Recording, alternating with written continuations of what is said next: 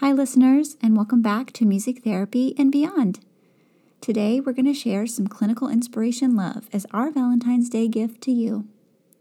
Holidays provide a great opportunity for fun session plan themes.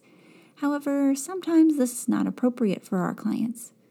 So today, we're going to share some clinical inspiration love and share ideas not only for Valentine's themed interventions, but also ideas for more covertly themed sessions and how to work around the holidays. Let's get to it.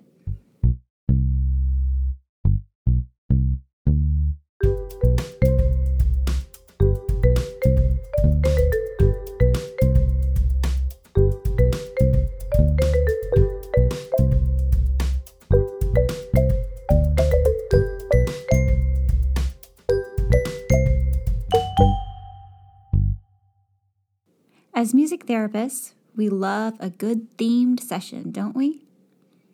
The inspiration we find, the visual aids and props we get to use, the playlists we start building in our head.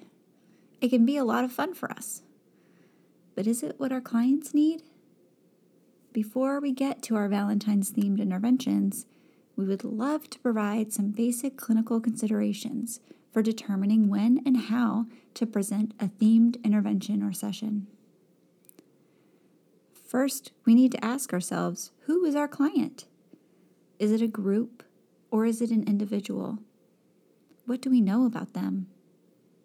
Do they have a history of trauma or loss of a loved one? Does their culture find Valentine's Day relevant or important? Second, how does introducing a holiday-themed intervention or session help our client to achieve their goals? Perhaps you're working with older adults who are working on memory and recall. Or maybe your clients are more motivated to work on cognitively challenging tasks when they are presented in a novel manner, perhaps with a new song. Maybe this holiday presents an opportunity to work on a specific skill, like turn-taking, sharing, or building empathy. Once we have considered these questions, then we can decide if creating a themed intervention or session is helpful and appropriate for our clients. Though it may feel like we are ignoring or even avoiding the holiday, we are truly just keeping our clients' goals in the forefront of our mind. We will talk more about this later. Hi listeners, I wanted to see if you'd heard our exciting news. Music Therapy and Beyond is launching a shop on March 1st. If you're looking for more support and professional resources to improve your practice, head on over to musictherapyandbeyond.com and check it out. We will be growing our line of products, so stay in touch. Now back to the episode. Thank you.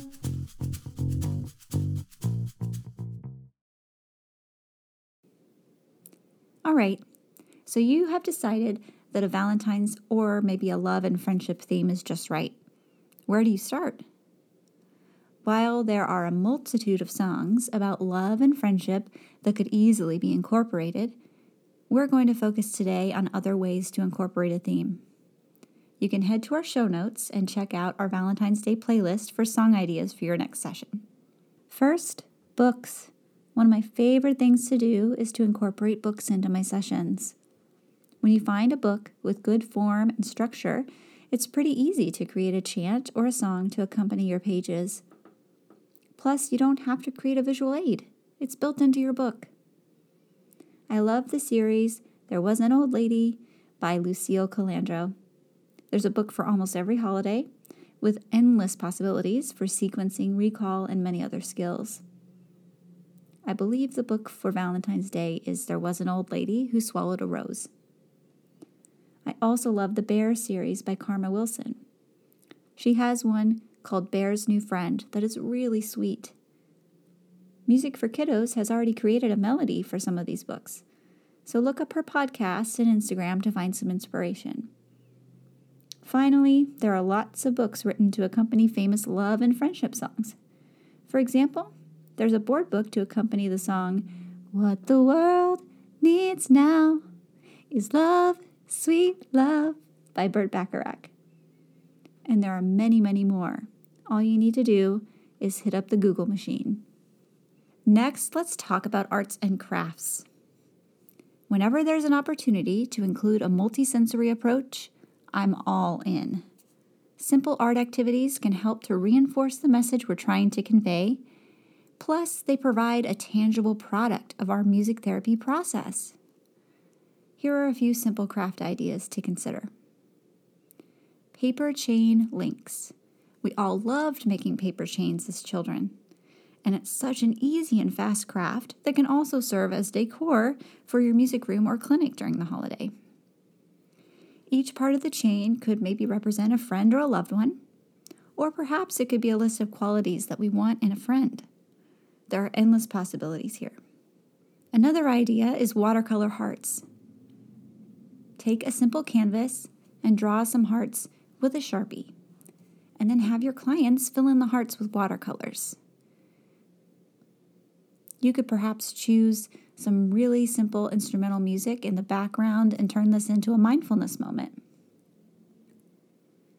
Another idea for hearts, you could fill in a heart shape with colors representing different emotions to show how much your heart feels all at one time.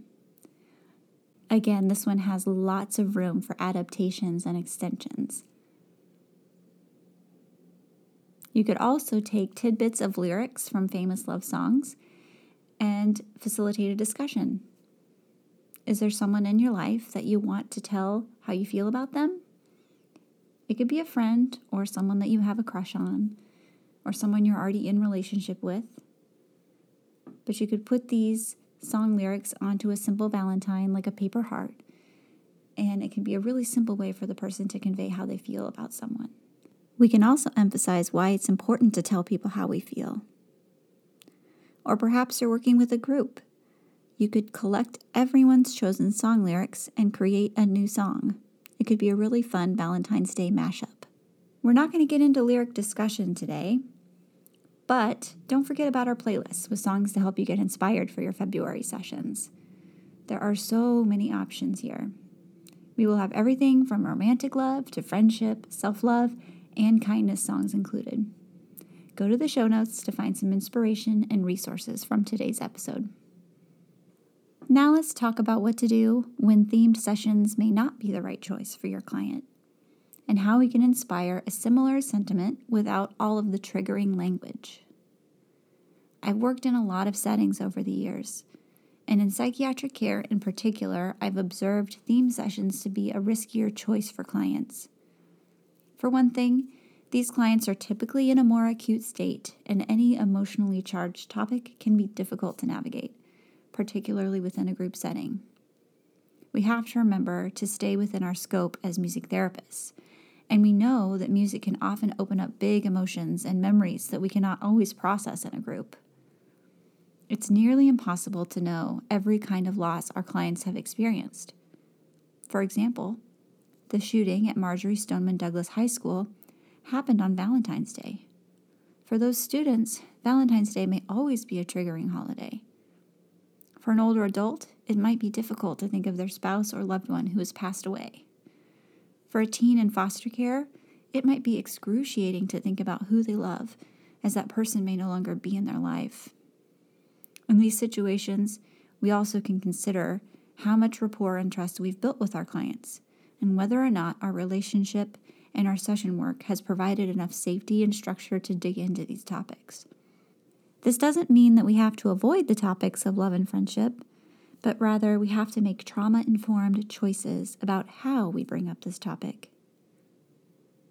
A topic that is almost always helpful for clients and less triggering than Valentine's Day and romantic love is self-love.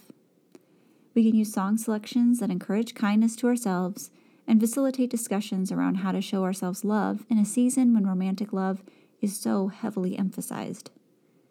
Meghan Trainor has a fun song called I Love Me that could be a great springboard for this kind of conversation. Another way to address the potential triggers around this time is to directly address the bereavement of our clients. The book The Invisible String provides a beautiful visual to remind us of our connection to others, and especially to people we've lost. Taylor Swift's song The Invisible String can be easily rewritten to address the concepts in the book and to reinforce the theme. Additionally, you could take some fishing line and connect two paper hearts together to provide a visual reinforcement of the concept while reading the book. Alyssa will be sharing more on this topic in another episode. Okay, just one more idea. I also love the idea of using the song Cold Water by Major Lazer and Justin Bieber as a springboard for identifying our support systems and what it means to be a true friend. I hope this gives you some session inspiration. When in doubt, go back to your client, their goals, and their history. You have the tools and knowledge to find what's right for your clients. And if you still feel unsure, reach out for supervision. Our music therapy community loves to share ideas with one another.